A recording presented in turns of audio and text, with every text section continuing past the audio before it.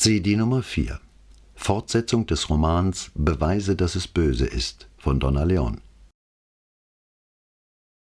Brunetti wollte sich nicht so leicht geschlagen geben. »Ein paar ehemalige Kollegen der Battistinis sind sicher noch im Dienst«, sagte er zu Vianello. »Gehen Sie doch mal hin, reden Sie mit den Leuten und finden Sie raus, woran die sich erinnern.« Vianellos Miene verriet, wie aussichtslos ihm dieser Auftrag erschien, aber er erhob keinen Einwand. Signorina Elettra murmelte etwas von einer Menge Arbeit, die noch auf ihrem Schreibtisch warte, und verließ zusammen mit dem Inspektor das Büro. Brunetti, der es unfair gefunden hätte, die beiden für seine Recherchen einzuspannen, während er hinter seinem Schreibtisch hocken blieb, griff nach dem Ordner und suchte Namen und Telefonnummer von Signora Battistinis Hausarzt heraus. Sein Anruf wurde auf den Mobilanschluss umgeleitet, wo Dr. Carlotti sich meldete und anbot, Brunetti könne ihn entweder vor oder im Anschluss an die Nachmittagssprechstunde in seinem Ambulatorio aufsuchen. Überzeugt, dass es klüger sei, mit dem Dottore zu reden, bevor der sich 2 Stunden die Leidensgeschichte seiner Patienten angehört und sie verarztet hatte, sagte Brunetti, 3:30 passe ihm gut, ließ sich noch den Weg zur Praxis beschreiben und legte auf. Bei Signora Battistinis Nichte, deren Nummer er gleich anschließend wählte, nahm niemand ab. Die wöchentliche Mitarbeiterkonferenz entfiel an diesem Tag dank eines stabilen Hochs. Während der Sommermonate wurden diese Meetings, die Vicequestore Pata vor einigen Jahren persönlich eingeführt hatte, oft von vornherein abgesagt oder erst verschoben und, je nach Wetterlage, später gestrichen. Bei Sonnenschein entfiel die Sitzung automatisch, damit der Vicequestore schon vor dem Mittagessen eine Runde schwimmen konnte. Regnete es am Morgen, so wurde die Besprechung anberaumt, bis, was nicht selten geschah, eine unverhoffte Wetterbesserung doch zu ihrer Vertagung führte und eine Polizeibarkasse den Vicequestore übers Bacino di San Marco zu seiner zweifellos wohlverdienten Erquickung brachte. Für die meisten in der Questura war dieses ständige Hin und Her ebenso rätselhaft wie die Schranktür, die nur aufbekommt, wer weiß, wo man dagegen treten muss. Brunetti und seine beiden Vertrauten aber taten es den Auguren gleich, die auch immer erst das Firmament befragt hatten, bevor sie eine Unternehmung planten oder in Angriff nahmen.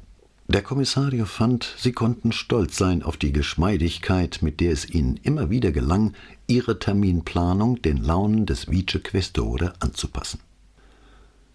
Als er zum Mittagessen nach Hause kam, hatte die Familie sich gerade zu Tisch gesetzt. Paola mit jenem hungrig abgespannten Ausdruck, der Brunetti verriet, dass sie wieder einmal einen schlechten Tag an der Uni erwischt hatte. Die Kinder freilich waren viel zu sehr darauf bedacht, den eigenen Hunger zu stillen, als dass ihnen so etwas aufgefallen wäre. Nach den Gedecken zu urteilen, war keine Vorspeise vorgesehen. Aber ehe Brunetti sich darüber beschweren konnte, erschien Paola mit einer riesigen Schüssel, der so köstliche Dämpfe entstiegen, dass er rasch wieder versöhnt war. Bevor es ihm gelang, das Gericht zu erraten, rief Chiara freudestrahlend, »Oh Mama, du hast Lammragout gemacht!« »Gibt's dazu Polenta?« fragte Raffi hoffnungsvoll. Das Lächeln, das die kulinarische Begeisterung ihrer Kinder auf Paolas Gesicht zauberte, erinnerte Brunetti an eine Vogelmutter, bei der das Chilpen ihrer schnäbelnden Brut ein genetisch bedingtes Atzungsbedürfnis auslöst. Paolas kühle Replik widersetzte sich dem nämlichen Instinkt nur zum Schein.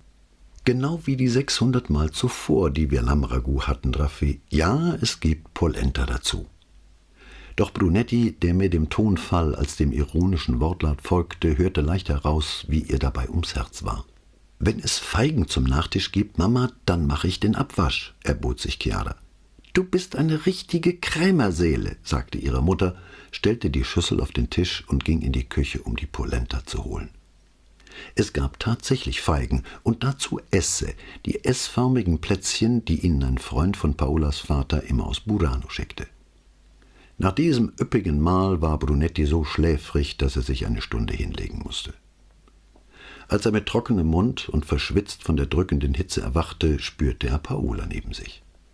Da sie nie Mittagsschlaf zu halten pflegte, wusste er schon, bevor er die Augen aufschlug, dass sie den Kopf in die Kissen gebettet und mit einem Buch vor der Nase daliegen würde. Ein Blick zur Seite bestätigte seine Vermutung. Er erkannte den Einband und fragte, »Liest du immer noch in Chiaras Katechismus?« »Ja«, antwortete sie, ohne aufzusehen. »Jeden Tag ein Kapitel. Aber heute sagt man nicht mehr Katechismus dazu. Statt sich nach dem korrekten Titel zu erkundigen, forschte Brunetti weiter: »Und wo bist du jetzt?« »Bei den Sakramenten.« Mechanisch sagte er diejenigen auf, die ihm noch aus dem Religionsunterricht im Gedächtnis waren.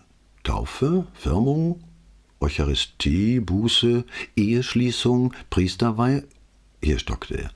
»Es sind doch 7, oder?« »Ja.« »Und was ist das 7.? Ich hab's vergessen. Es ist einfach weg.« Wie jedes Mal, wenn ihm etwas im Grunde Vertrautes partout nicht einfallen wollte, erschrak er vor Angst, dies könnten die gleichen verräterischen Symptome sein, die bei seiner Mutter keiner hatte wahrhaben wollen. »Letzte Ölung«, sagte Paola mit einem Seitenblick auf ihn. »Vielleicht das subtilste von allen.« Brunetti konnte ihr nicht ganz folgen. »Wieso subtil?« »Überleg doch mal, Guido. Wenn es ans Sterben geht, wenn alle sich einig sind, dass kaum noch oder gar keine Hoffnung mehr besteht, genau zu dem Zeitpunkt erscheint der Priester.« »Ja, stimmt. Aber ich verstehe immer noch nicht, was daran so subtil ist. Denkt mal nach. In früheren Zeiten waren die Geistlichen die einzigen, die lesen und schreiben konnten.« Brunetti war durstig, erhitzt und wie immer reizbar, wenn er untertags geschlafen hatte. »Übertreibst du jetzt nicht ein bisschen?« nörgelte er. »Ja, zugegeben. Aber im Prinzip ist es doch so gewesen, dass die Kirchenmänner des Lesens und Schreibens kundig waren, die meisten Laien dagegen nicht. Das änderte sich erst mit dem 19. Jahrhundert. »Ich weiß immer noch nicht, worauf du hinaus willst«, sagte er. »Denk eschatologisch, Guido«, versetzte sie eindringlich und verwirrte ihn damit noch mehr. »Danach trachte ich von früh bis spät.« In Wirklichkeit war ihm die Bedeutung des Wortes entfallen, aber es tat ihm sehr leid, dass er sie angefahren hatte. »Tod, jüngstes Gericht, Himmel und Hölle«, zählte sie auf. »Die 4 letzten Dinge. An dem Punkt, wo der Mensch auf das erste trifft und weiß, dass er dem zweiten nicht entkommen kann, beginnt er über das dritte und vierte nachzudenken. Und dann erscheint der Priester und füttert ihn mit beredten Schilderungen vom Fegefeuer und den himmlischen Freuden, wobei ich immer den Eindruck hatte, dass die Leute viel mehr bestrebt sind, Ersteres zu meiden, als von Letzteren zu kosten.« Brunetti, dem langsam dämmerte, wo das hinführte, schwieg still. »Und der Priester, der übrigens nicht selten zugleich auch Notar war, malte dem armen Sterbenden dann gewiss auch wortreich aus, wie das Fegefeuer einen sündigen Menschen bei lebendigem Leibe verzehrte und dass seine unbeschreiblichen Qualen fortdauern würden bis in alle Ewigkeit.« Sie hätte das Zeug zur Schauspielerin, dachte er. Wenn sie es darauf anlegt, gerät ihr jedes Wort zu einem Glaubensakt. »Aber für den guten Christen gibt es«, fuhr sie ins Präsens wechselnd mit honigsüßer Stimme fort, »einen Weg, dem Fegefeuer zu entgehen und Vergebung zu erlangen. Ja, doch, mein Sohn, du brauchst bloß dein Herz der Liebe Jesu zu öffnen und deine Börse für die Not der Armen. Setze nur deinen Namen oder, wenn du nicht schreiben kannst, dein Kreuzchen unter dieses Papier und zum Dank für deine Großzügigkeit gegen die heilige Mutter Kirche werden die Himmelstore sich weit auftun dir zum Empfang.« Paola ließ das Buch auf die Brust sinken und wandte sich ihm zu. So wurde denn in letzter Minute ein Testament unterzeichnet und dies oder das oder auch das gesamte Erbe der Kirche vermacht. Denn natürlich, fuhr sie in plötzlich bitterem Ton fort, wollten die Siechen und Sterbenden oder die armen geistig Verwirrten unbedingt in den Himmel kommen. Und gab es einen besseren Zeitpunkt, um sie zu schröpfen, als auf dem Totenbett? Sie nahm ihr Buch wieder zur Hand, blätterte eine Seite weiter und sagte in verbindlichem Plauderton: »Siehst du? Und darum ist die letzte Ölung das subtilste unter den 7 Sakramenten.« »Erzählst du so etwas auch Chiara?« fragte Brunetti entsetzt. Paola wandte sich ihm wieder zu und lächelte nachsichtig. »Natürlich nicht. Entweder sie kommt, wenn sie älter wird, von selber drauf, oder auch nicht. Du darfst nicht vergessen, dass wir uns darauf geeinigt haben, nie in die religiöse Erziehung unserer Kinder einzugreifen.« »Und wenn Chiara nun nicht von selber drauf kommt?« fragte er und betonte dabei die letzten 3 Worte so bänglich, als sei es ausgemacht, dass Paola sich für den Fall von ihrer Tochter enttäuscht zeigen würde. »Dann wird ihr Leben vermutlich um einiges friedlicher verlaufen«, sagte Paola gelassen und widmete sich wieder dem Katechismus. Dottor Carlottis Praxis befand sich im Erdgeschoss eines Hauses in der Callestella, nicht weit von den Fondamenta Nuove. Brunetti, der die Adresse in den Calli, Canali e Campielli nachgeschlagen hatte, erkannte das Ambulatorio schon von weitem, als er 2 Frauen mit kleinen Kindern auf dem Arm vor dem Eingang stehen sah. Er lächelte den Müttern zu und läutete an der Tür. Ein grauhaariger Mann mittleren Alters öffnete ihm. »Kommissario Brunetti?« fragte der. Als Brunetti nickte, streckte der Arzt den Arm aus und zog Brunetti mit einem kräftigen Händedruck über die Schwelle. Nach einer einladenden Geste zu seiner Praxis hin ging er noch einmal zurück, um die 2 Frauen einzulassen. Er bat, sich noch ein wenig zu gedulden und vertröstete die beiden mit der Aussicht auf das kühle Wartezimmer. Dort schleuste er Brunetti so rasch hindurch, dass der nur die üblichen Hochglanzmagazine wahrnahm und eine Sitzgarnitur, die wie aus einem Familiensalon entlehnt wirkte. Das Sprechzimmer war gleichsam eine Kopie all der Arztpraxen, die Brunetti von klein auf kannte. Die Behandlungsliege mit dem papiernen Schonbezug, die Vitrine mit Verbandsmull und Bandagen, der mit Papieren, Karteikarten und Arzneipackungen übersäte Schreibtisch. Das Einzige, was es in den Ordinationen seiner Jugend nicht gegeben hatte, war der Computer rechts neben dem Tisch. Er war mehr als unscheinbar, dieser Dottor Carlotti.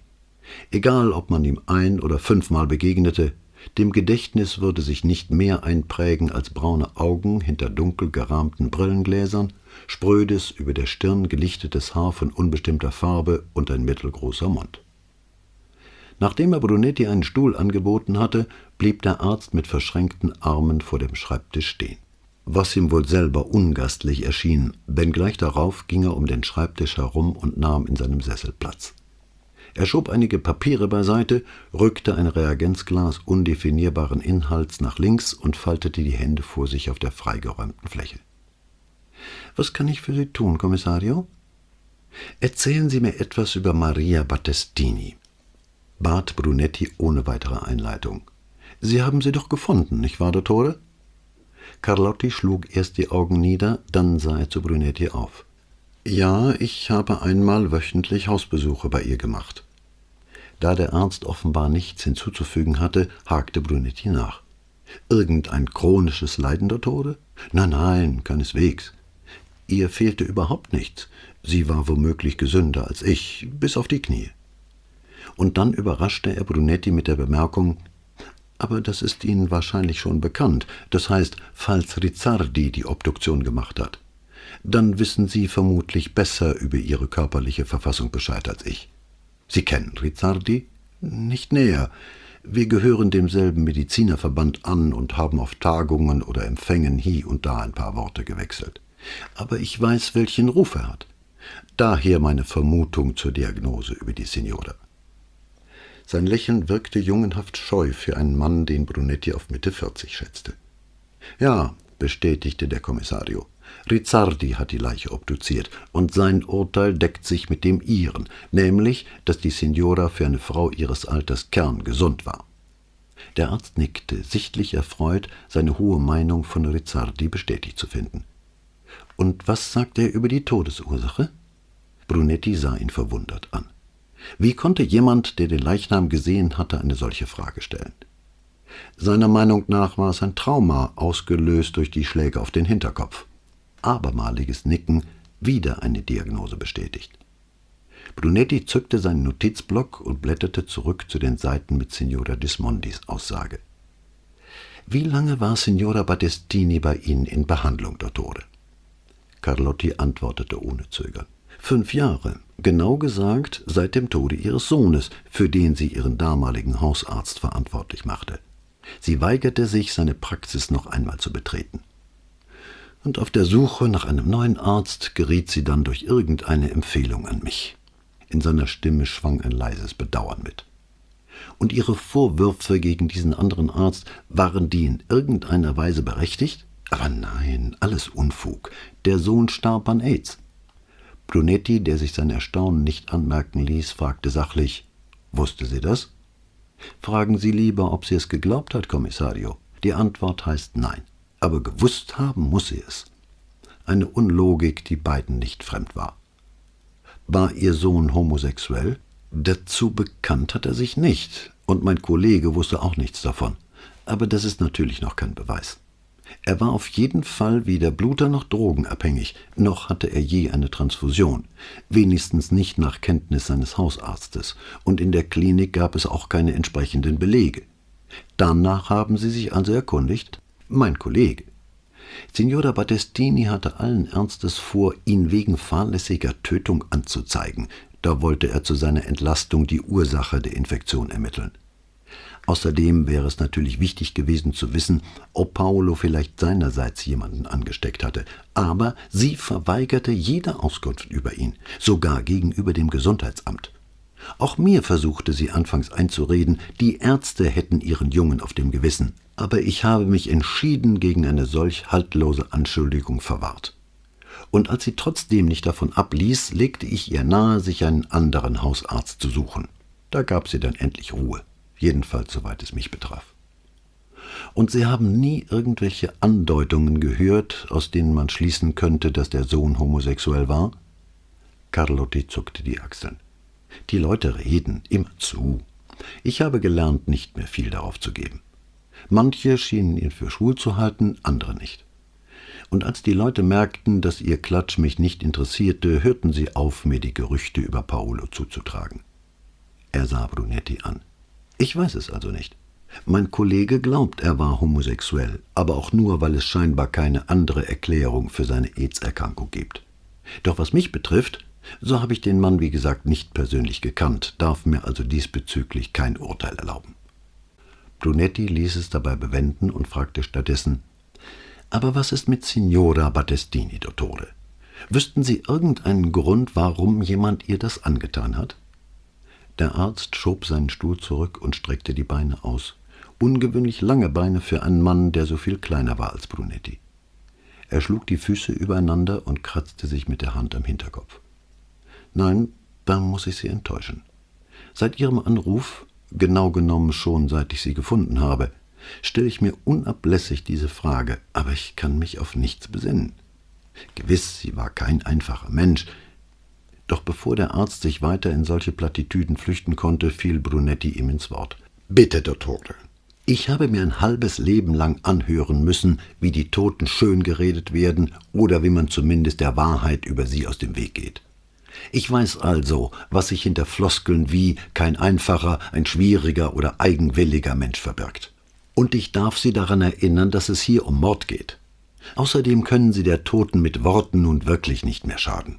Also vergessen Sie bitte das Gebot der Höflichkeit und erzählen Sie mir frei heraus, was Sie von ihr wissen und warum man sie umgebracht haben könnte.« Carlotti hatte schmunzelnd zugehört. Sein Blick streifte die Tür zum Warteraum, hinter der man gedämpft die beiden Frauen aufeinander einreden hörte. »Ich denke, diese instinktive Scheu vor einer unliebsamen Wahrheit ist uns allen nicht fremd. Aber unter Ärzten ist es fast so etwas wie eine Berufskrankheit. Wir müssen ständig auf der Hut sein, damit uns nichts über einen Patienten entschlüpft, was wir eigentlich nicht preisgeben dürften.« Als Brunetti zustimmend nickte, gab er sich einen Ruck und sagte unumwunden: »Sie war ein bösartiges altes Weib, und ich habe von niemandem ein gutes Wort über sie gehört.« »Was genau verstehen Sie unter bösartig, Dottore?« fragte Brunetti. Der Arzt zögerte mit der Antwort und stutzte, als hätte er noch nie darüber nachgedacht, warum diese Frau so gehässig war und was sie dazu gemacht hatte. Wieder führte er die Hand an den Kopf und kratzte sich an genau derselben Stelle. Endlich sah er Brunetti an und sagte: »Vielleicht erkläre ich es Ihnen am besten anhand eines Beispiels. Nehmen Sie nur die armen Dinger, die bei ihr arbeiteten. An denen fand sie dauernd etwas auszusetzen. Was sie auch anfassten, sie konnten ihr nichts recht machen. Entweder sie nahmen zu viel Kaffeepulver oder ließen das Licht brennen, oder es gab Ärger, weil sie das Geschirr in kaltem Wasser spülen sollten statt in warmem. Wenn eine sich rechtfertigen wollte, keifte die Alte, sie könne sich dorthin zurückscheren, woher sie gekommen sei. Eines der Kinder draußen im Wartezimmer heulte los, verstummte aber bald wieder. Carlotti fuhr fort: »Es hört sich nicht dramatisch an, was ich Ihnen da erzähle, jetzt im Nachhinein merke ich das. Aber für die Frauen war es furchtbar. Vermutlich waren es lauter Illegale, die sich nirgendwo beschweren konnten und nichts mehr fürchteten als die Abschiebung, was die Battistini natürlich genau gewusst hat.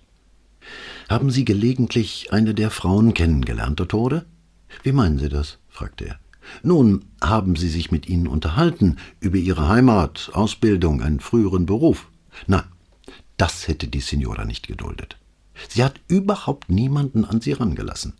Auch wenn während meiner Visite das Telefon läutete, wollte sie immer wissen, wer dran war und ließ sich den Hörer geben.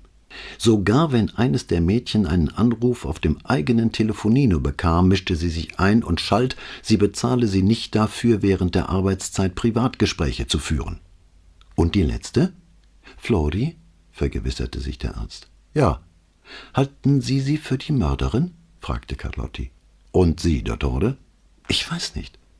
Als ich die Leiche fand, hatte ich Angst, dass auch Flori, ich meine, dass sie womöglich das zweite Opfer sein könnte. Aber sie für die Mörderin der Signora zu halten, auf den Gedanken wäre ich nie gekommen.« »Und jetzt, Dottore?« Der Arzt wirkte ehrlich bekümmert. »Inzwischen habe ich die Zeitungen gelesen, mit Ihrem Kollegen gesprochen, und alle scheinen sicher zu sein, dass sie es war.« Brunetti wartete. »Aber ich kann's immer noch nicht glauben.« »Und warum nicht?« Wieder zögerte Carlotti lange und musterte Brunetti prüfend, wie um zu ergründen, ob er bei seinem Gegenüber, der ja von Berufswegen genauso mit den Schwächen der menschlichen Natur konfrontiert war wie er, wohl auf Verständnis stoßen würde. »Ich praktiziere nun schon seit über 20 Jahren, Kommissario«, begann er endlich, »und es gehört zu meinem Beruf, in die Patienten hineinzuschauen. Die Leute mögen denken, ein Mediziner befasse sich allein mit physischen Defekten, aber mich hat die Praxis gelehrt, dass häufig erst eine kranke Seele auch den Körper krank macht.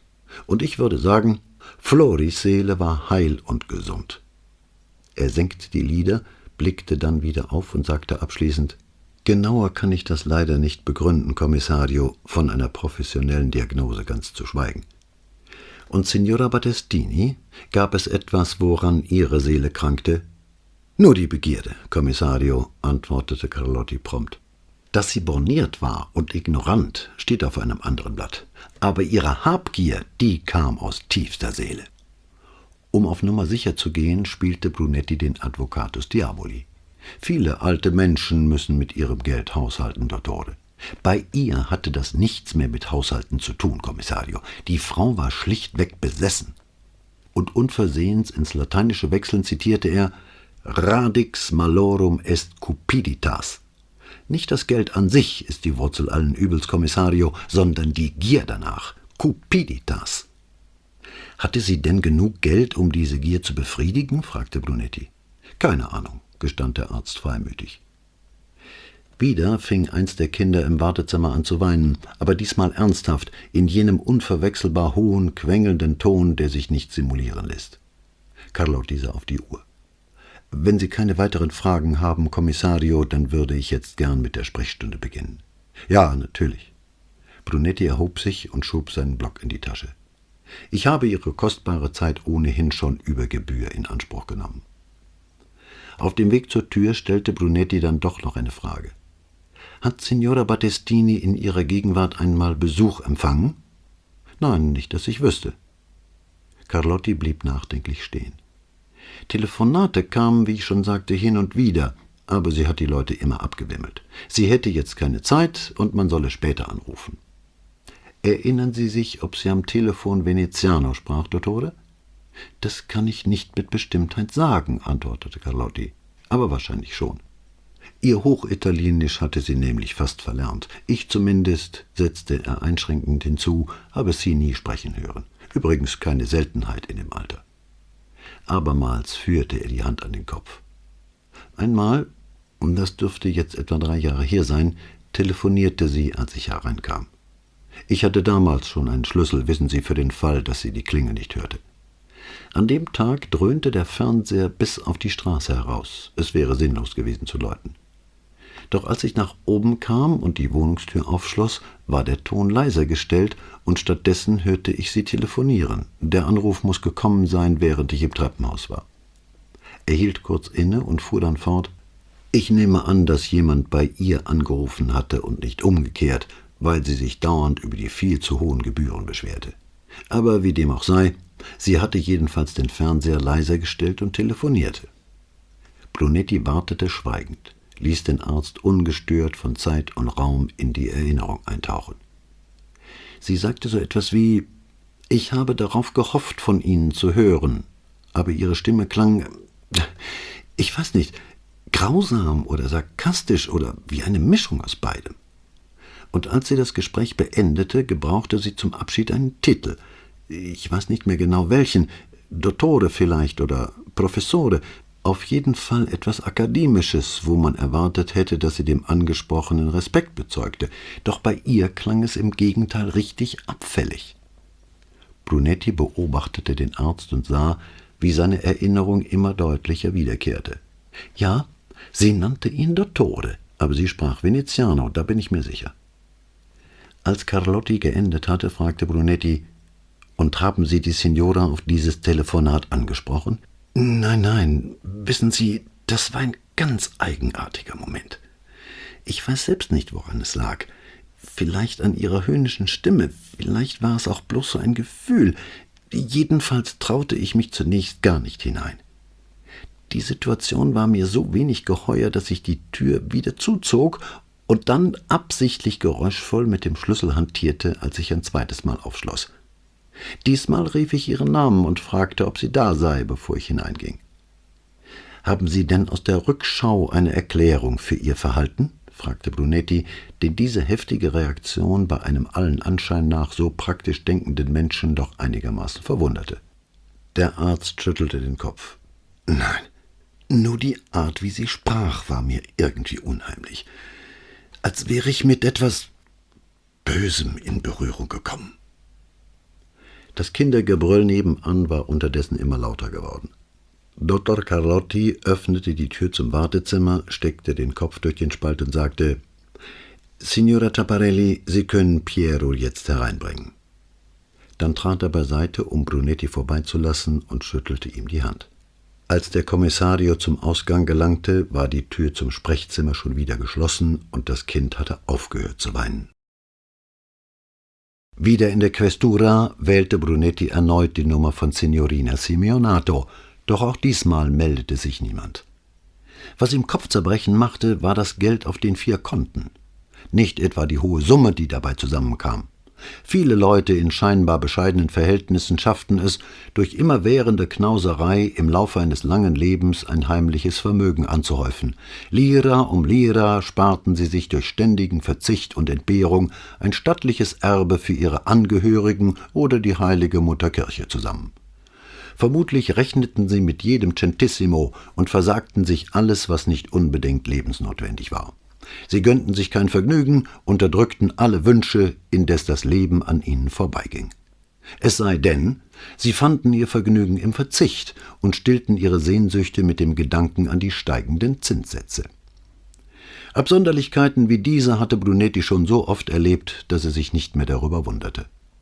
Was ihn an diesem Fall verblüffte, war die Raffinesse, mit der man das Geld von den Banken abgezogen und außer Landes geschafft hatte. Die Raffinesse und das Tempo. Die Überweisungen waren gleich am ersten Montag nach dem Mord getätigt worden, also lange vor der Testamentseröffnung. Die Anwältin oder die Nichte, oder auch beide gemeinsam, mussten demnach blitzschnell gehandelt haben, als sie vom Tod der alten Battistini erfuhren, die zu Lebzeiten vermutlich mit Argusaugen über ihre Konten gewacht hatte und es sofort gemerkt hätte, wenn von den monatlichen Eingängen etwas abgezweigt worden wäre. Brunetti nahm sich vor, den Postboten der Alten ausfindig zu machen und ihn zu fragen, ob er Signora Battistini die Kontoauszüge persönlich überbracht hatte.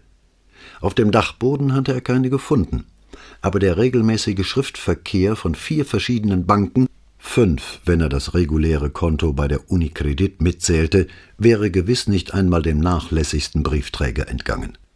In seiner Jugend hatte Brunetti sich für einen ausnehmend politischen Menschen gehalten. Er war einer Partei beigetreten, für die er sich engagierte und deren Siege er bejubelte, weil er überzeugt war, dass sie, einmal an der Regierung, für mehr Gerechtigkeit im Land sorgen würde.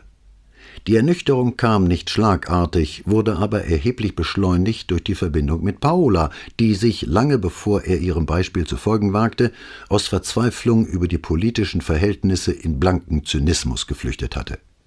Er dagegen hatte die ersten Korruptionsvorwürfe und die Zweifel an der Redlichkeit jener Männer, denen er so fest vertraut hatte und die versprochen hatten, das Land in eine bessere und gerechtere Zukunft zu führen, zunächst ganz blauäugig bestritten.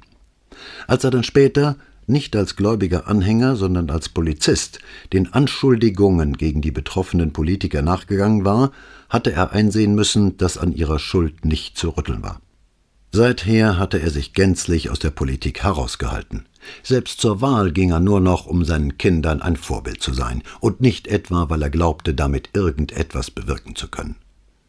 Und in dem Maße, wie sein Zynismus wuchs, waren seine Freundschaften mit Politikern im Lauf der Jahre abgekühlt und war der vormals herzliche Umgang einem eher distanzierten Verhältnis gewichen. Als er jetzt überlegte, wem in der gegenwärtigen Regierung er vertrauen könnte, wollte ihm niemand einfallen.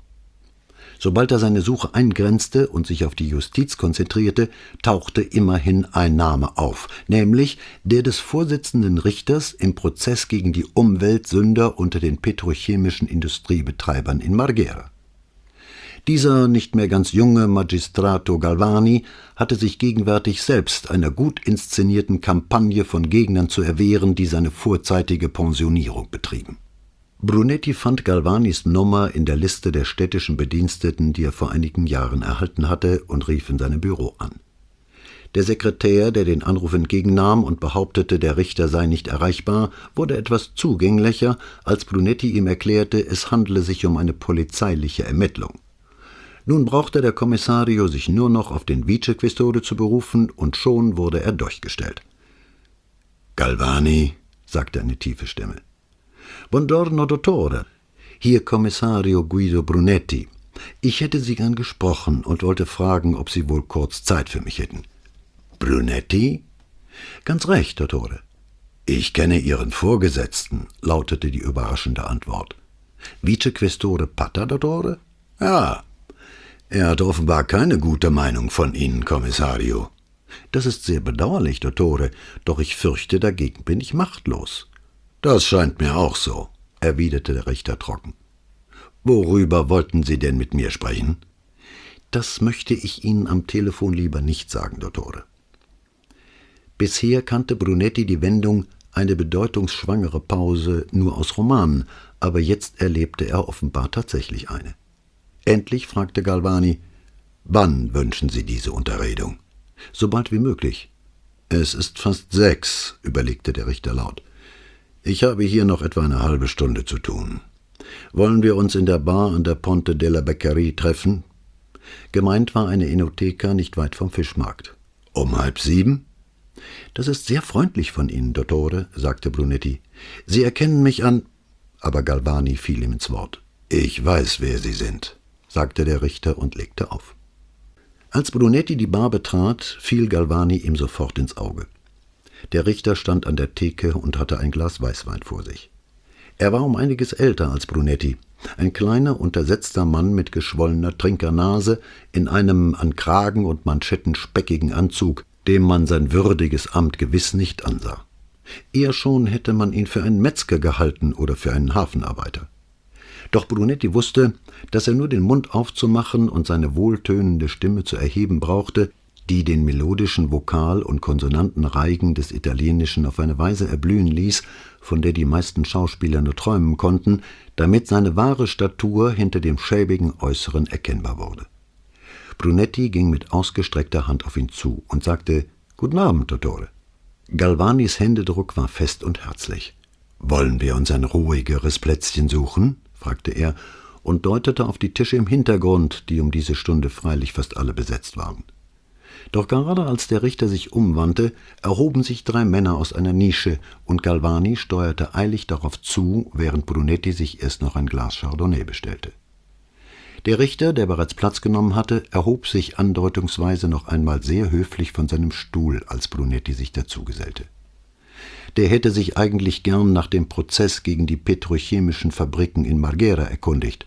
Schließlich waren 2 seiner Onkel, die dort gearbeitet hatten, an Krebs gestorben. Allein er wusste, dass der Richter sich zu einem schwebenden Verfahren nicht äußern durfte. Galvani prostete Brunetti zu und trank einen Schluck. Dann stellte er sein Glas ab und fragte: »Also, Was ich von Ihnen wissen möchte, hat mit der Frau zu tun, die letzten Monat ermordet wurde, eine gewisse Maria Battestini. Zum Zeitpunkt ihres Todes verfügte sie über ein Barguthaben von über 30.000 €, verteilt auf mehrere Bankkonten. Diese Konten wurden vor gut 10 Jahren eingerichtet, als ihr Mann und ihr Sohn beide für die Schulbehörde arbeiteten. Und bis zum Tod der Signora erfolgten regelmäßige Einzahlungen. Brunetti hielt inne, griff nach seinem Glas und setzte es unberührt wieder ab. Sichtlich nervös ließ er schließlich den Stiel zwischen Daumen und Zeigefinger kreisen. Galvani sah ihm zu und schwieg. »Ich halte die Rumänin, der man den Mord an Signora Battestini zur Last legt, für unschuldig«, fuhr Brunetti fort. »Leider fehlen mir jegliche Beweise. Doch wenn meine Vermutung zutrifft und diese so tragisch zu Tode gekommene Frau die alte Battestini nicht umgebracht hat, dann läuft der Mörder noch frei herum. Ich habe versucht, etwas über das Opfer und sein Umfeld in Erfahrung zu bringen, doch das einzig Auffällige, was dabei zum Vorschein kam, sind diese Bankkonten.« Wieder stockte Brunetti, rührte seinen Wein aber immer noch nicht an. »Und wie kommen Sie da auf mich, wenn ich fragen darf?« erkundigte sich Galvani. Brunetti sah dem Richter fest in die Augen. »Als erstes müssen wir einmal die Quelle dieser Zahlungen ermitteln. Da beide Männer bei der Schulbehörde arbeiteten, möchte ich dort ansetzen.« Galvani nickte und Brunetti fuhr fort. »Sie sind schon seit vielen Jahren im Amt Dottore, und ich weiß, dass Sie in Ihrer Eigenschaft als Richter mehrfach aufgerufen waren, über die Arbeitsweise in gewissen städtischen Dienststellen zu urteilen.« Der Kommissario war nicht wenig stolz auf seine behutsame Umschreibung dessen, was die konservative Presse oft als Galvanis blindwütigen Kreuzzug gegen Organe der Stadtverwaltung geißelte. »Deshalb hoffte ich, Sie hätten vielleicht auch Einblick in die Schulbehörde und wüssten, wie es dort zugeht.« Galvani maß ihn mit abschätzend kühlem Blick, und Brunetti ergänzte, »Ich meine, hinter den Kulissen.« Der Richter nickte kaum merklich, doch Brunetti reichte das als Ermunterung fortzufahren. »Wenn Sie mir beispielsweise einen Grund oder auch eine Person nennen könnten, der bzw. die jene Überweisungen erklärlich macht, oder mich auf eine Unregelmäßigkeit hinweisen könnten, die man in zuständigen Kreisen lieber unter dem Deckel hielte.« »Unregelmäßigkeit?« wiederholte Galvani und quittierte Brunettis zustimmendes Nicken mit einem Lächeln.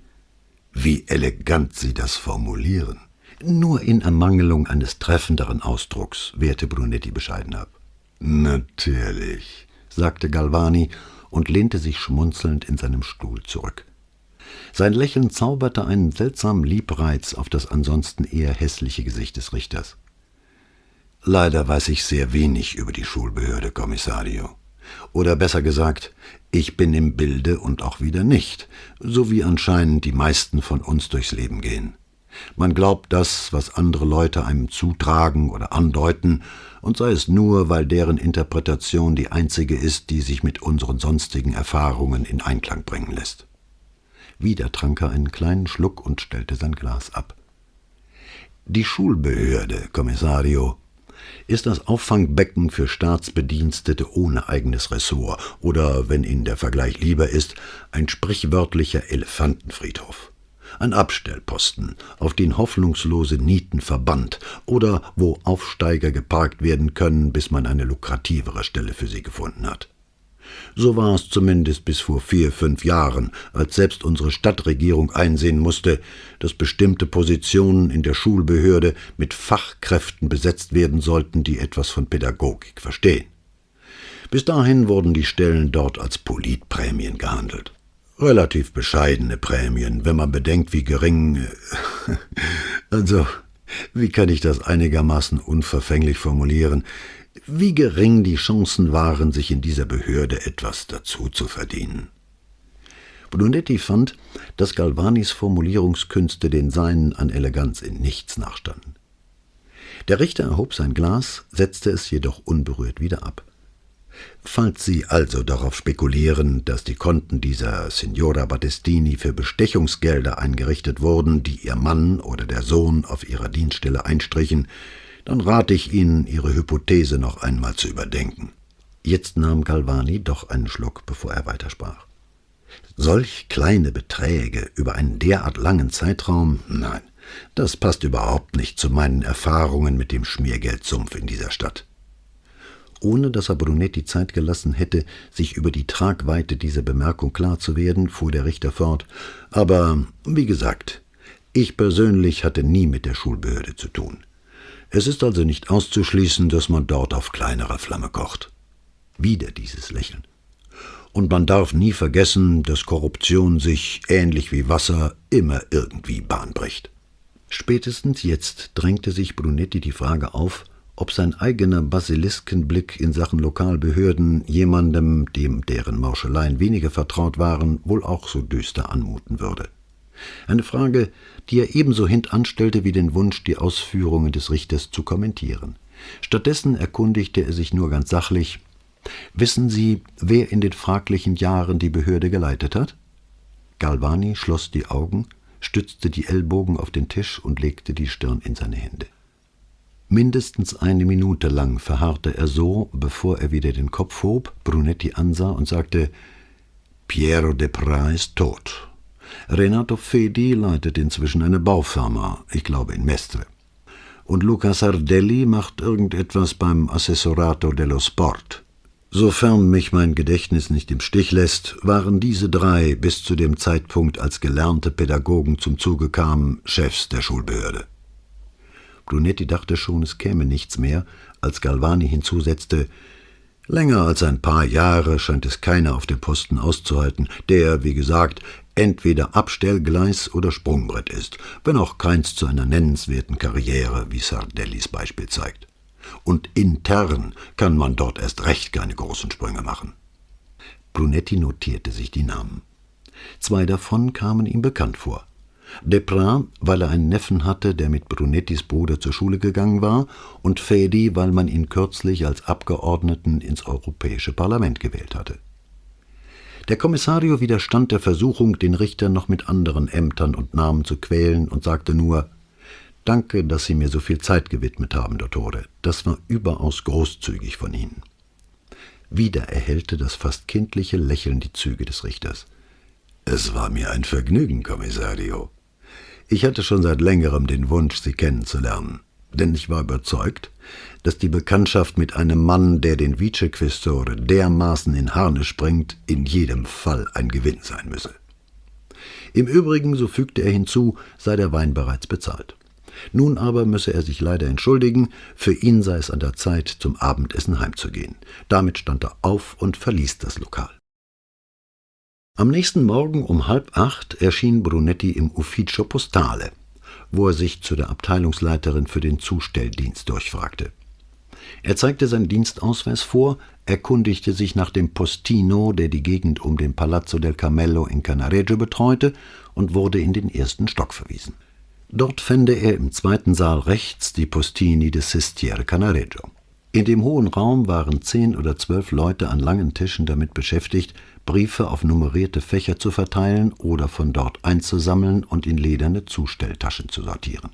Brunetti wandte sich aufs Geratewohl an eine langmähnige Frau in auffällig gerötetem Teint und fragte sie nach dem Zusteller für die Region um den Canale della Misericordia. Sie musterte ihn mit unverhohlener Neugier, deutete dann auf einen Mann ein Stück weiter hinten am Tisch und rief: »Mario, für dich!« Der Angesprochene schaute kurz hoch und widmete sich dann wieder dem Bündel Briefe, das er in Händen hielt. Nach einem flüchtigen Blick auf Namen und Anschrift schob er jede Sendung flink und routiniert in eins der Fächer hinter seinem Platz und kam erst, als der ganze Packen verteilt war, zu Brunetti nach vorn. Der Kommissario schätzte ihn auf Ende 30. Er hatte seine Größe, war jedoch schlanker, und das dichte hellbraune Haar fiel ihm in einer dichten Tolle in die Stirn. Brunetti stellte sich vor und wollte erneut seinen Dienstausweis zücken, aber der Postino winkte ab und schlug vor, sich bei einem Café zu unterhalten. Also gingen sie hinunter in die Bar, wo Mario 2 Espressi bestellte und den Kommissario fragte, was er für ihn tun könne. »Waren Sie der Zusteller von Maria Battestini in Cannaregio, die…« Doch da fiel Mario ihm schon ins Wort, nannte die Hausnummer und hob theatralisch die Hände, als wolle er sich Handschellen anlegen lassen. »Ich war nah dran, aber ich hab's nicht getan, glauben Sie mir.« Der Kaffee kam, und beide Männer löffelten Zucker hinein. Während er umrührte, fragte Brunetti: »War sie denn so schlimm?« Mario trank einen Schluck, setzte die Tasse ab und nahm noch einen halben Löffel Zucker nach. »Ja«, brummte er unter emsigem Rühren. Erst als er ausgetrunken und die Tasse auf dem Tresen abgesetzt hatte, sprach er weiter. »3 Jahre lang habe ich ihr die Post gebracht. Darunter bestimmt allein 30 bis 40 Rekommandate, die ich ihr jedes Mal rauftragen musste, damit sie den Empfang quittierte.« Brunetti war darauf gefasst, dass der Mann sich über das ausgebliebene Trinkgeld beschweren würde, doch Mario sagte nur, »Ich erwarte kein Trinkgeld, besonders nicht von alten Leuten, aber die Battestini hat niemals auch nur Danke gesagt.« »Ist es nicht ungewöhnlich, dass jemand so viele Einschreiben bekommt?« fragte Brunetti. »In welchem Abstand kamen denn diese Briefe?« »Einmal im Monat«, antwortete der Zusteller, »zuverlässig wie ein Schweizer Uhrwerk. Und es waren keine Standardbriefe, sondern diese wattierten Umschläge, Sie wissen schon, in denen man CDs oder Fotos verschickt.« »Oder Geld«, dachte Brunetti. Laut fragte er, »Erinnern Sie sich auch an den Absender?« »Ich glaube, das waren mehrere«, antwortete Mario. »Sie lasen sich wie Wohltätigkeitsorganisationen, also sowas wie Welthungerhilfe oder UNICEF. Besinnen Sie sich vielleicht noch auf den einen oder anderen Namen?« »Mein Zustellgebiet umfasst 400 Haushalte«, lautete die ausweichende Antwort. »Oder können Sie mir sagen, seit wann die Signora diese Einschreiben erhielt?« »Oh, die kriegte sie schon, als ich die Route übernahm.« »Und wer war Ihr Vorgänger?« fragte Brunetti. »Niccolo Mantucci, aber der hat sich pensionieren lassen und ist zurück nach Sizilien.« Brunetti ließ es dabei bewenden und wechselte das Thema. »Ach, haben Sie der Signora vielleicht auch Bankbelege und dergleichen zugestellt?« »Ja, jeden Monat«, sagte Mario und zählte die Namen der Banken auf. »Kontoauszüge und Rechnungen waren so ziemlich die einzige Post, die sie bekam, abgesehen von etlichen anderen Rekommandate.« »Und erinnern Sie sich noch, von wem die kamen?« »Meistens aus der Nachbarschaft, von Leuten, die sich über ihren Fernseher beschwerten.« Bevor Brunetti fragen konnte, woher er das wisse, fuhr Mario fort, »Das haben die mir selber erzählt und mich bekniet, ich solle die Briefe persönlich überbringen. Alle litten unter dem Krach, aber da war nichts zu machen. Die Signora ist alt, das heißt, sie war's, und die Polizei rührte keinen Finger, die kann man vergessen.« Das war ihm offenbar nur so rausgerutscht, denn er entschuldigte sich hastig bei Brunetti. Doch der Kommissario blieb gelassen und ging lächelnd darüber hinweg. »Nein, nein, Sie haben ganz recht«, sagte er, »und sind da wirklich die Hände gebunden. Wenn jemand so eine Beschwerde durchfechten will, dann muss die zuständige Abteilung eine schalltechnische Messung vornehmen und prüfen, ob die erlaubte Dezibelzahl tatsächlich überschritten wird. Leider rücken die Kollegen nachts nicht aus, und wenn eine Streife, die in der Nacht alarmiert wird, erst am nächsten Morgen kommt, ist der Krach in aller Regel längst abgestellt.« Wie fast jeder venezianische Polizist war auch Brunetti mit der misslichen Situation vertraut, für die es offenbar keine befriedigende Lösung gab. »Und sonst? Ich meine, fällt Ihnen noch irgendetwas ein, was Sie der Signora gebracht haben?« erkundigte sich Brunetti. »Zu Weihnachten ein paar Karten. Gelegentlich, aber höchstens 1-2 Mal im Jahr einen Brief, außer den schon genannten Beschwerden. Sonst nur Rechnungen und die Bankbelege.« Bevor Brunetti etwas dazu sagen konnte, meinte Mario, »Bei den Alten ist das fast immer so. Auswärtige Freunde und Bekannte sind ihnen weggestorben, und den hiesigen, mit denen sie von klein auf zusammenleben, haben sie nichts mitzuteilen. Außerdem möchte ich wetten, dass einige von meinen Kunden sowieso nicht lesen und schreiben können und sich die Rechnungen von ihren Kindern überweisen lassen. Nein, die Signora unterschied sich gar nicht so sehr von den anderen alten Leuten. »Sie haben vorhin so getan, als hätten Sie Angst, ich könnte Sie für den Mörder halten«, sagte Brunetti, während beide dem Ausgang der Bar zustrebten. »War nicht ernst gemeint«, beantwortete der Postino Brunettis unausgesprochene Frage. Es gab allerdings eine Menge Leute, die sie nicht ausstehen konnten. »Aber nur weil jemand vergisst, Danke zu sagen, möchte man ihn doch nicht gleich umbringen«, wandte Brunetti ein. »Ich fand es einen Skandal, wie sie die Frauen behandelte, die ihr den Haushalt machten. Besonders die eine, die sie dann ja auch getötet hat«, sagte Mario. »Wie Sklaven hat sie die armen Dinger rumkommandiert. Und wenn sie eine zum Weinen bringen konnte, was ihr allein in meiner Gegenwart mehr als einmal gelungen ist, dann war sie erst recht obenauf.« Unterdessen waren sie vor dem Sortierraum angelangt. Mario blieb stehen und reichte Brunetti die Hand. Der Kommissario dankte ihm für seine Auskünfte und wandte sich zur Treppe, die hinunter zum Rialto führte. Er war schon fast am Ausgang, als er von oben seinen Namen rufen hörte. Brunetti drehte sich um und sah Mario die Treppe heruntereilen, die linke Schulter von einem prallen Lederranzen beschwert, im Schlepptau die junge Frau mit dem roten Gesicht. »Kommissario«, keuchte er atemlos und schob die junge Frau, die er buchstäblich am Arm nach vorn zerrte, vor Brunetti hin. »Das ist Cinzia Foresti. Sie hatte bis vor etwa 5 Jahren meine Rute, also noch vor Niccolò. Und ich dachte mir, Sie möchten vielleicht auch mit ihr reden.« Die junge Frau brachte ein scheues, kleines Lächeln zustande, und ihr Gesicht wurde womöglich noch röter. »Sie haben also früher die Post für Signora Battistini ausgetragen?« fragte Brunetti. »Und für Ihren Sohn«, antwortete Mario. Er tätschelte der jungen Frau aufmunternd die Schulter, sagte noch, »Na dann, ich muss los«, und wandte sich dem Ausgang zu. »Wie Sie sicher schon von Ihrem Kollegen gehört haben, Signora«, begann Brunetti, »interessiere ich mich für die Post, die Signora Battistini bekam.« Und da es den Anschein hatte, als ob sie nicht reden wolle, sei es, weil sie zu ängstlich oder zu schüchtern war, half er noch ein wenig nach. »Vor allem für die Bankbelege, die jeden Monat kamen.« »Ach so, die«, stieß sie erleichtert hervor. Brunetti lächelte. »Ja, und die Raccomandate von Ihren Nachbarn.« »Aber«, fragte Cinzia unvermittelt, »darf ich Ihnen denn darüber Auskunft geben? Ich meine, verstößt das nicht gegen das Postgeheimnis?« Brunetti hielt seinen Ausweis hin. »Im Prinzip haben Sie schon recht, Signorina. Aber wenn es wie hier um Mord geht, dürfen Sie getrost eine Ausnahme machen.« Er wollte den Bogen nicht überspannen, indem er behauptete, dass sie zu einer Aussage verpflichtet sei, zumal er nicht sicher war, ob er sie ohne Gerichtsbeschluss dazu hätte zwingen können. Sie glaubte ihm auch so. »Ja, ich habe ihr in den 3 Jahren, während ich die Rute hatte, jeden Monat die Bankbelege gebracht.« »Und sonst?« »Der Signora?« »Eigentlich nichts weiter. Hin und wieder mal einen Brief oder eine Karte und Rechnungen.« »Und für den Sohn?« hakte er nach. Sie warf ihm einen ängstlichen Blick zu, antwortete aber nicht. Brunetti wartete.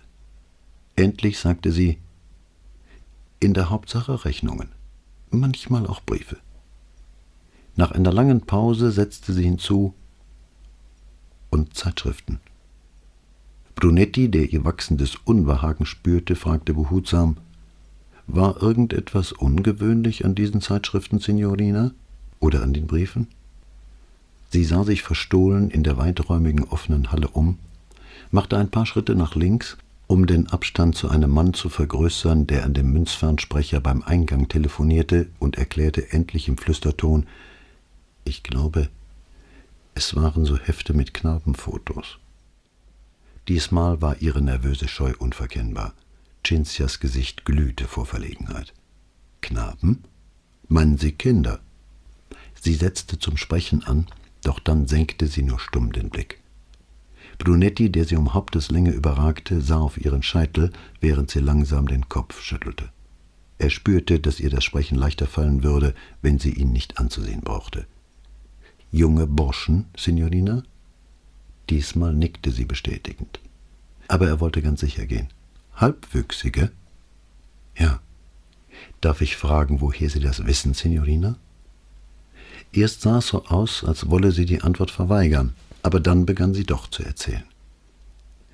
»Eines Tages regnete es, und weil meine Tasche nicht ganz unter das Regenkeb passte, war die Post nass geworden, jedenfalls die Sachen, die zuoberst lagen. Als ich die Zeitschrift für Signor Battistini herauszog, löste sich die Banderole und das Heft fiel auf den Boden. Ich wollte es aufheben, aber dabei klappte es auseinander und ich sah ein Foto von so einem Jungen.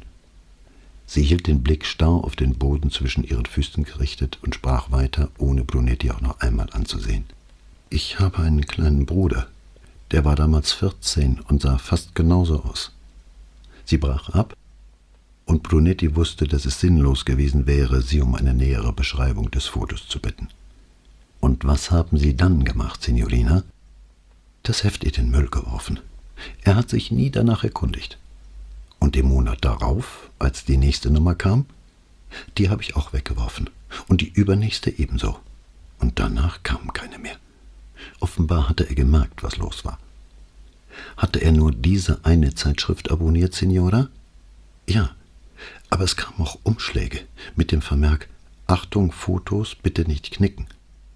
Und was haben Sie mit denen gemacht?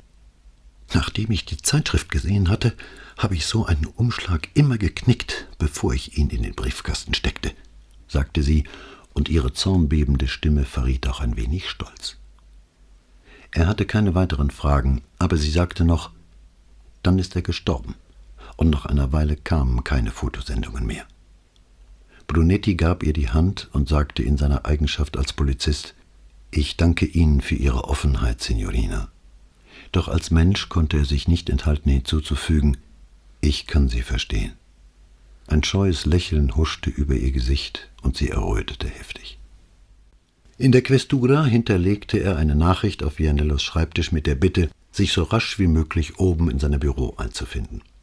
Es war Mittwoch, der Tag, an dem Signorina Elettra in den Sommermonaten fast nie vor der Mittagspause erschien.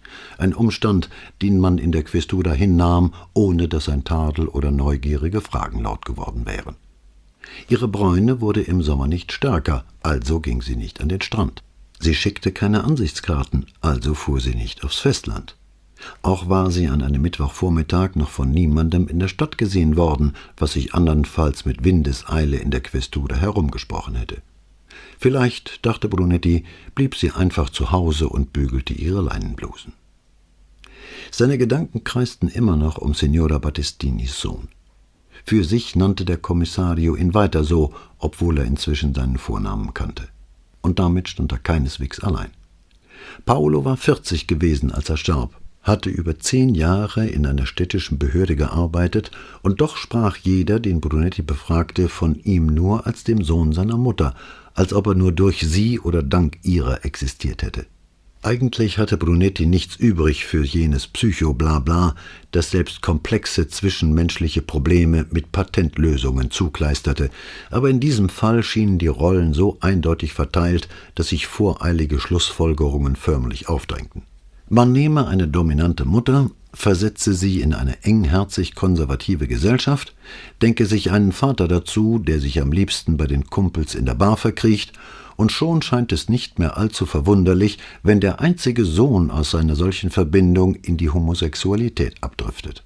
Umgehend fielen Brunetti etliche schwule Freunde ein, deren Mütter beinahe unsichtbar gewesen waren vor lauter Nachsicht und Sanftmut und deren Vätern man zugetraut hätte, dass sie einen Löwen verfrühstückten, und er errötete fast so heftig wie die Frau vom Postamt. Um aber nun herauszufinden, ob Paolo Battistini überhaupt schwul gewesen war, wählte Brunetti die Nummer des Büros von Domenico Lalli, dem Eigentümer eines der chemischen Betriebe, die gerade von Richter Galvani unter die Lupe genommen wurden. Er nannte seinen Namen, und als Lallis Sekretärin ihn erst nicht durchstellen wollte, sagte er, es handle sich um eine polizeiliche Ermittlung und sie möge doch Lalli selbst fragen, ob er mit ihm sprechen wolle. Eine Minute später wurde er verbunden. »Was ist denn nun schon wieder, Guido?« Lalli, der Brunetti früher schon mit Informationen über die schwulen Szene von Mestre und Venedig versorgt hatte, klang nicht verärgert. Seine Stimme verriet nur die Ungeduld eines Mannes, der eine große Firma zu leiten hatte und dauernd unter Zeitdruck stand. Paolo Battistini war bei der Schulbehörde angestellt, starb vor 5 Jahren an AIDS. »Na schön«, sagte Lalli, »was genau willst du über ihn wissen? Ob er schwul war?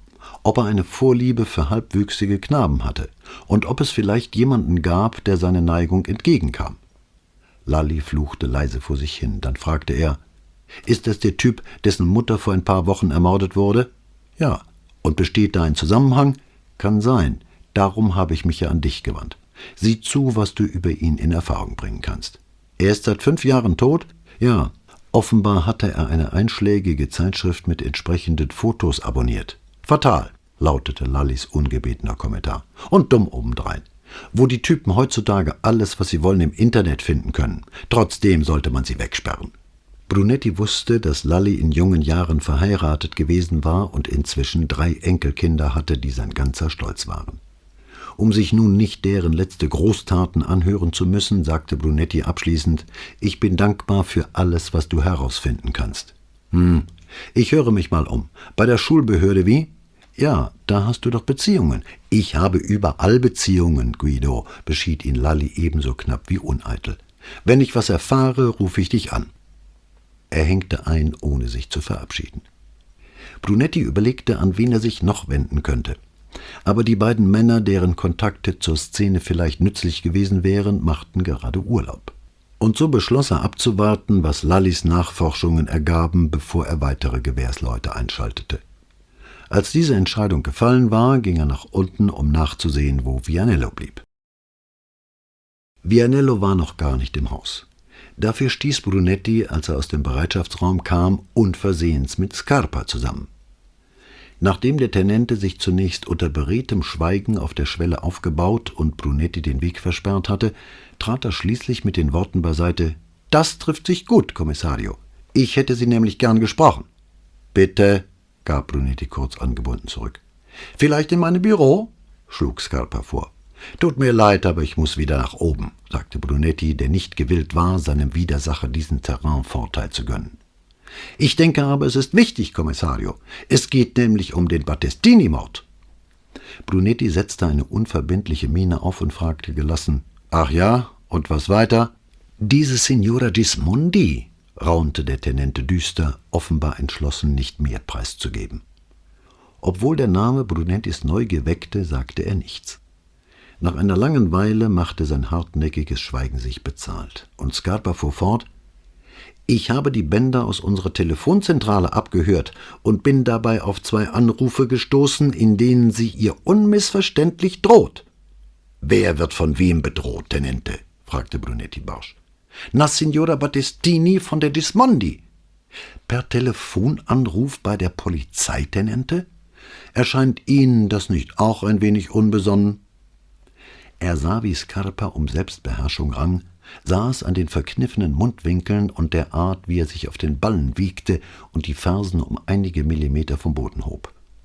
Wie mochte es einem wohl ergehen, wenn man in einer Konfrontation mit Scarpa unterlag, dachte Brunetti, und die Vorstellung behagte ihm ganz und gar nicht. »Wenn Sie sich die Zeit nehmen und in die Bänder reinhören würden, Kommissario, dann verstünden Sie wohl eher, was ich meine«, versetzte Scarpa gereizt. »Kann das nicht warten?« fragte Brunetti seinerseits merklich gereizt. Offenbar empfand Scarpa es schon als Genugtuung, Brunettis Gleichmut erschüttert zu haben, denn er antwortete hörbar entspannter: »Wenn Sie sich lieber nicht davon überzeugen wollen, wie die Person, die das Opfer nach eigener Aussage als vermutlich letzte lebend gesehen hat, dieses mit dem Tode bedroht, dann ist das Ihre Sache, Kommissario. Ich meine allerdings, dass ein solcher Fund mehr Aufmerksamkeit verdient hätte.« »Wo sind Sie?« fragte Brunetti schroff. Scarpa stellte sich absichtlich dumm. »Wo ist was, Kommissario?« Brunetti juckte es in den Fingern, aber er bezwang sich. Wobei ihm allerdings bewusst wurde, wie oft er in letzter Zeit den Wunsch verspürt hatte, Scarpa zu ohrfeigen. Er hielt Pater für einen selbstgefälligen Opportunisten, dem fast jedes Mittel recht war, um seine Stellung zu verteidigen. Aber es war eben dieses »fast« oder vielmehr die sich darin offenbarende menschliche Schwäche, die Brunetti davor bewahrte, eine tiefergehende Abneigung gegen den Vice-Questore zu entwickeln. Scarpa dagegen war ihm verhasst, ja er schreckte so vor ihm zurück, wie er sich gescheut hätte, einen finsteren Raum zu betreten, dem ein übler Geruch entströmte. Während man jedoch in dunklen Räumen meist Licht machen konnte, hielt der Kommissario es für unmöglich, Scarpas Innenleben zu beleuchten, und wenn man doch in ihn hineinschauen könnte, dann würde einem vermutlich grausen vor dem, was man zu Gesicht bekäme. Brunetti schwieg so eisern, dass Scarpa abermals klein beigeben musste. »Im Labor«, nuschelte er, wandte sich um und steuerte auf die Hintertreppe zu. In den Laborräumen im Keller war von Borghese keine Spur, aber der durchdringende Nikotingeruch ließ vermuten, dass er noch nicht lange fort war. Scarpa blieb vor einer Holztheke stehen, auf der neben einem Kassettenrekorder 2 90-Minuten-Bänder lagen, beide mit Datum und Signatur. Der Tenente griff nach einer Kassette, warf einen Blick auf das Archivkürzel und schob sie in den Rekorder. Dann stülpte er sich Kopfhörer über die Ohren, betätigte die Wiedergabetaste, lauschte ein paar Sekunden, drückte auf Stopp, ließ das Band vorlaufen und hörte abermals hinein. Nach 3 weiteren Versuchen hatte er offenbar die gewünschte Stelle gefunden, denn er spulte ein kleines Stück zurück und hielt Brunetti die Kopfhörer hin.